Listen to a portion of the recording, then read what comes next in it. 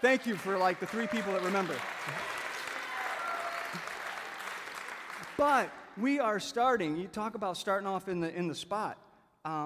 We're starting tonight with some of Jesus' teaching, and Jesus is coming right at us tonight. I mean, this is where the rubber meets the road on our walk with Christ. We have been traveling together. If you've been with us, and if you haven't, let me just do the previously on the well for you.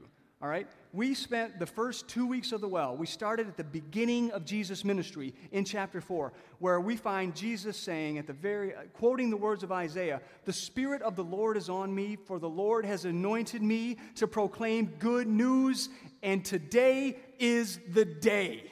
Right? And Jesus' ministry starts with this huge moment of Jesus coming to embody all that is the lavish, unearnable love of God.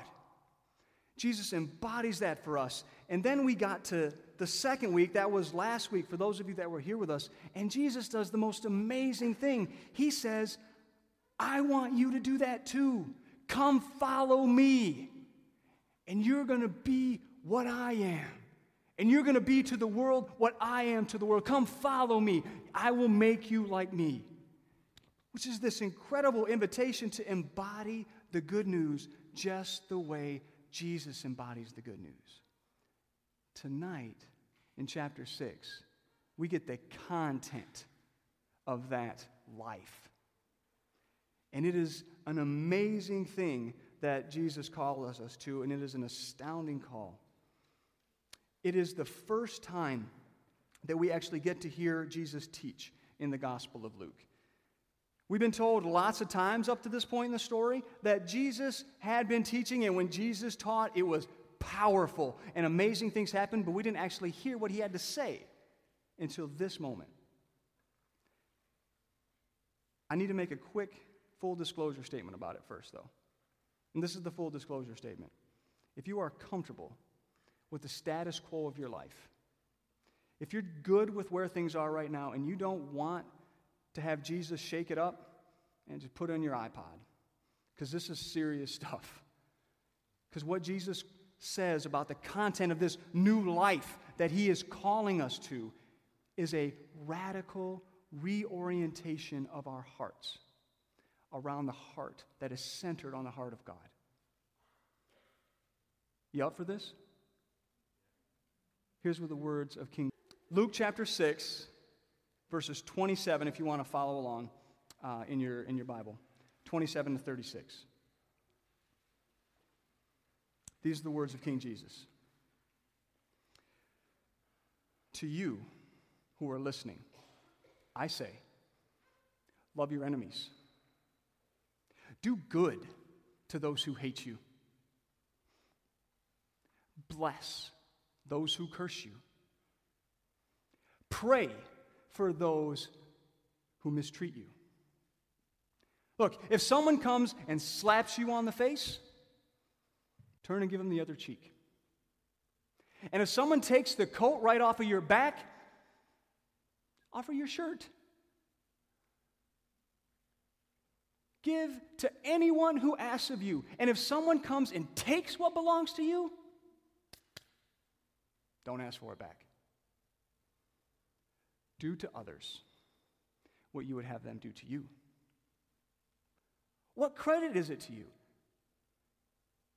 to love those who love you? Even sinners, the most sinful person, loves those who love them. If you do good only to those who do good to you, what credit is that to you? Even the most sinful person does that. If you give only to those from whom you expect to receive something back, what credit is that to you? Even the most sinful person gives to those from whom they expect to receive something in return. Instead, love your enemies. Do good to them. Give without expecting to receive anything in return, because then your reward will be great. You will be called children of the Most High, for he is kind to the ungrateful and the wicked. be compassionate, just as your Father is compassionate. Brothers and sisters, this is the word of the Lord. Dang it! Don't you wish it wasn't? I wish this was the bonus question, right? I mean, I want my relationship with God to be core curriculum, right? I want the fact that I am chosen from the foundation of the world according to the Scriptures, that the love that God has given me and redeemed me in His Son, Jesus Christ, I want to say thank you, God, for that. Praise you for that. I want that to be the core curriculum. But this business about how I relate to other people, I want that to be extra credit. Right? If you can do it if you want to, but if you don't do it, you don't lose anything. But in this passage, Jesus says that you can gauge the quality of our relationship with the Father with how we treat the people around us. Particularly those people we don't like. That's no wonder Jesus got into so much trouble. You go around telling people that, really, unless you love your enemies, you really don't know God and know really what He's about. I mean, people are going to throw stuff at you for that. Right? This gets you into trouble.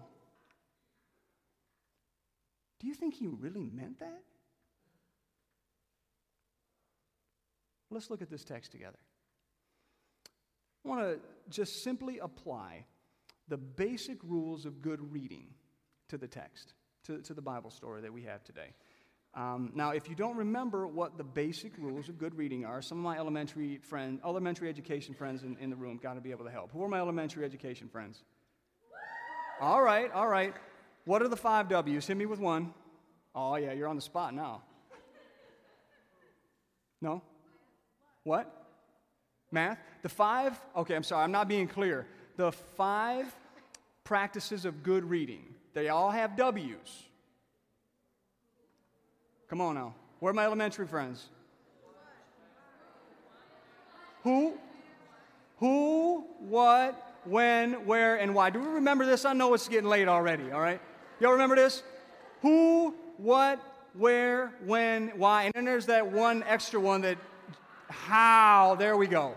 All right, we're simply going to apply those principles to the Scriptures, which actually, if you will just apply that to the Scriptures as you read it, it's amazing how the Holy Spirit can awaken you to all kinds of new insights into the Scriptures just by applying this simple thing you learn in elementary school. So let's start with when and where. We're near the beginning of Jesus' ministry. He's in the Galilee region, which is in northern Palestine. If Ben and Stace were here, they would no doubt have a map to show us exactly where it was. I don't travel Palestine as much as them, so I'm just going to tell you it's in northern Palestine. And that, as I mentioned before, this is the very first time we hear Jesus teach. So Luke is putting this in front of us to understand it and to grapple with it as Jesus' dissertation of who God is and what it means to be His child. That's the that's the where and the when of the text. One more note about it, though, something that's really important, is that Jesus has been embroiled in controversy since He started His ministry in chapter 4.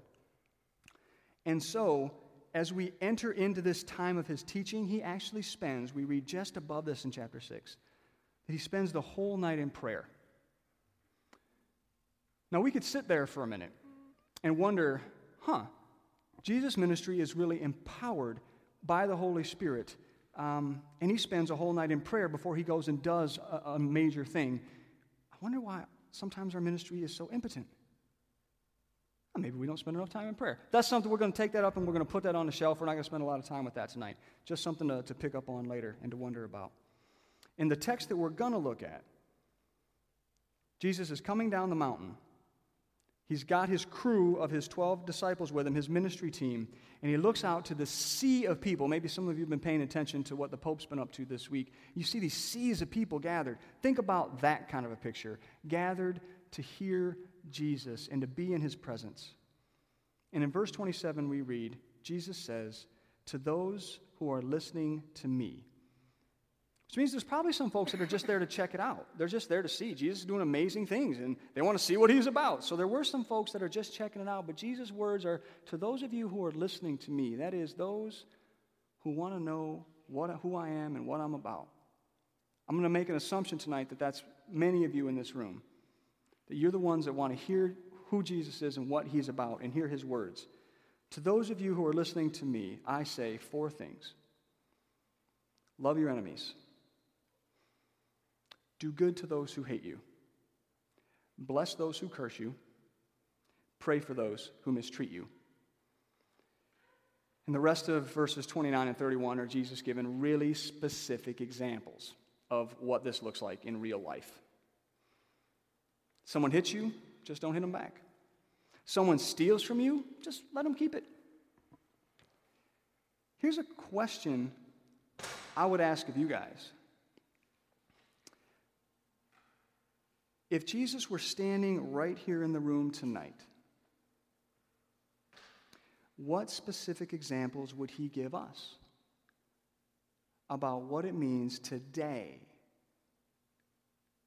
to love your enemies, to pray for those who mistreat you, to bless those who curse you, and to do good to those who hate you? Let me just throw out a couple possibilities. Someone hacks your credit card. Find out if there's anything else they need.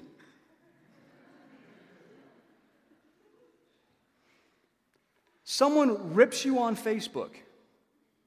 Tell them how much you appreciate their ability to articulate their feelings.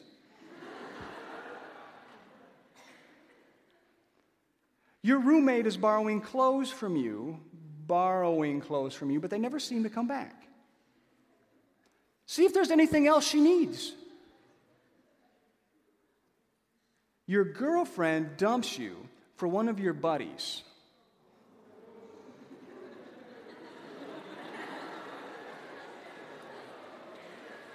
Congratulations! Let me buy you guys dinner.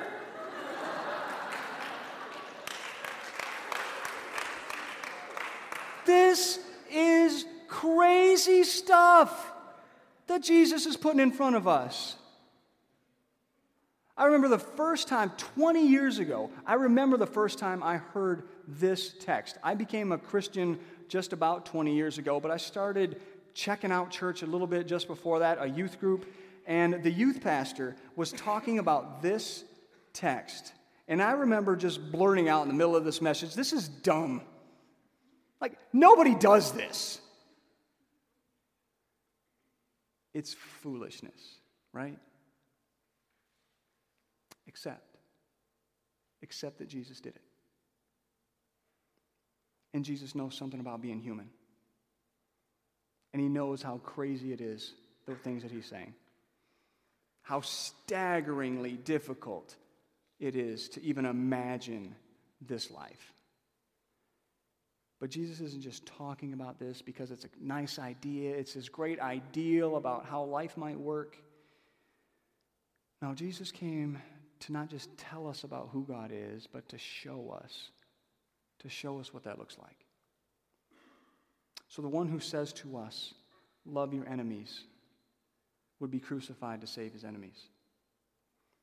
And the one who says to us, do good to those who hate you, is the one who healed the severed ear of the soldier who came to arrest him.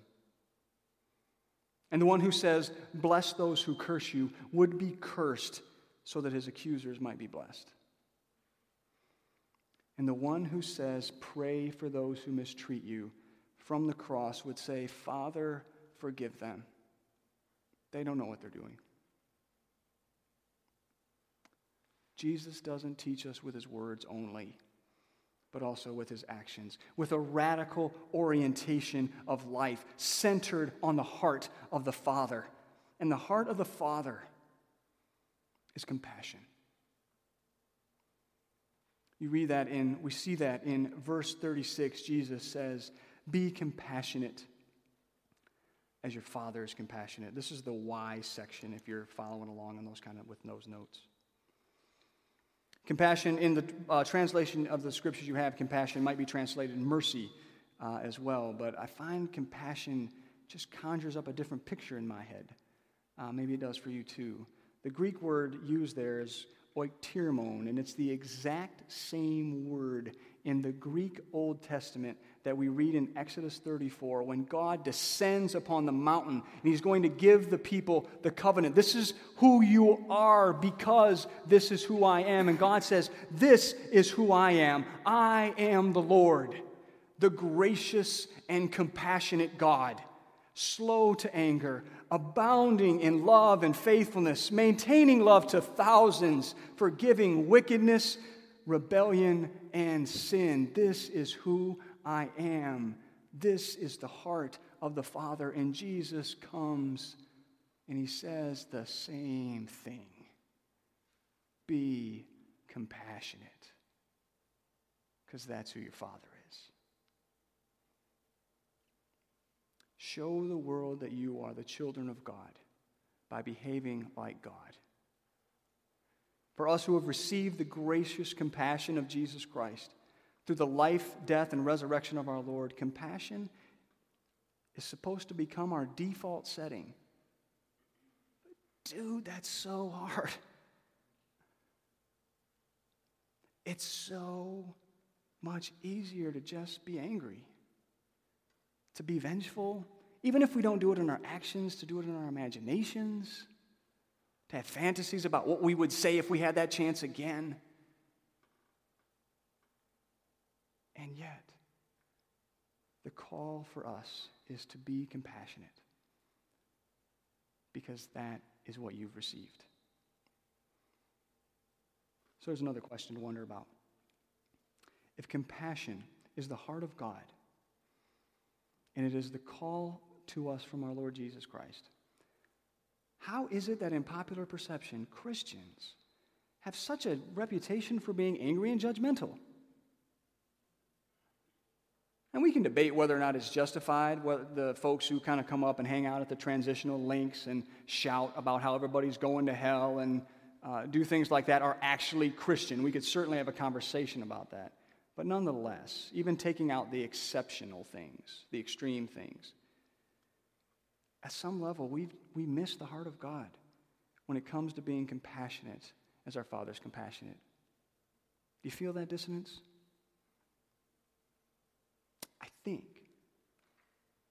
it's in big part because compassion takes a lot of practice.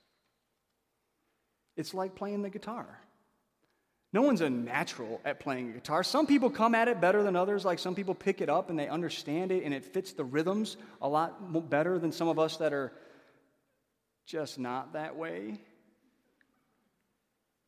But just like learning to play the guitar, compassion, it just takes practice. Over and over again.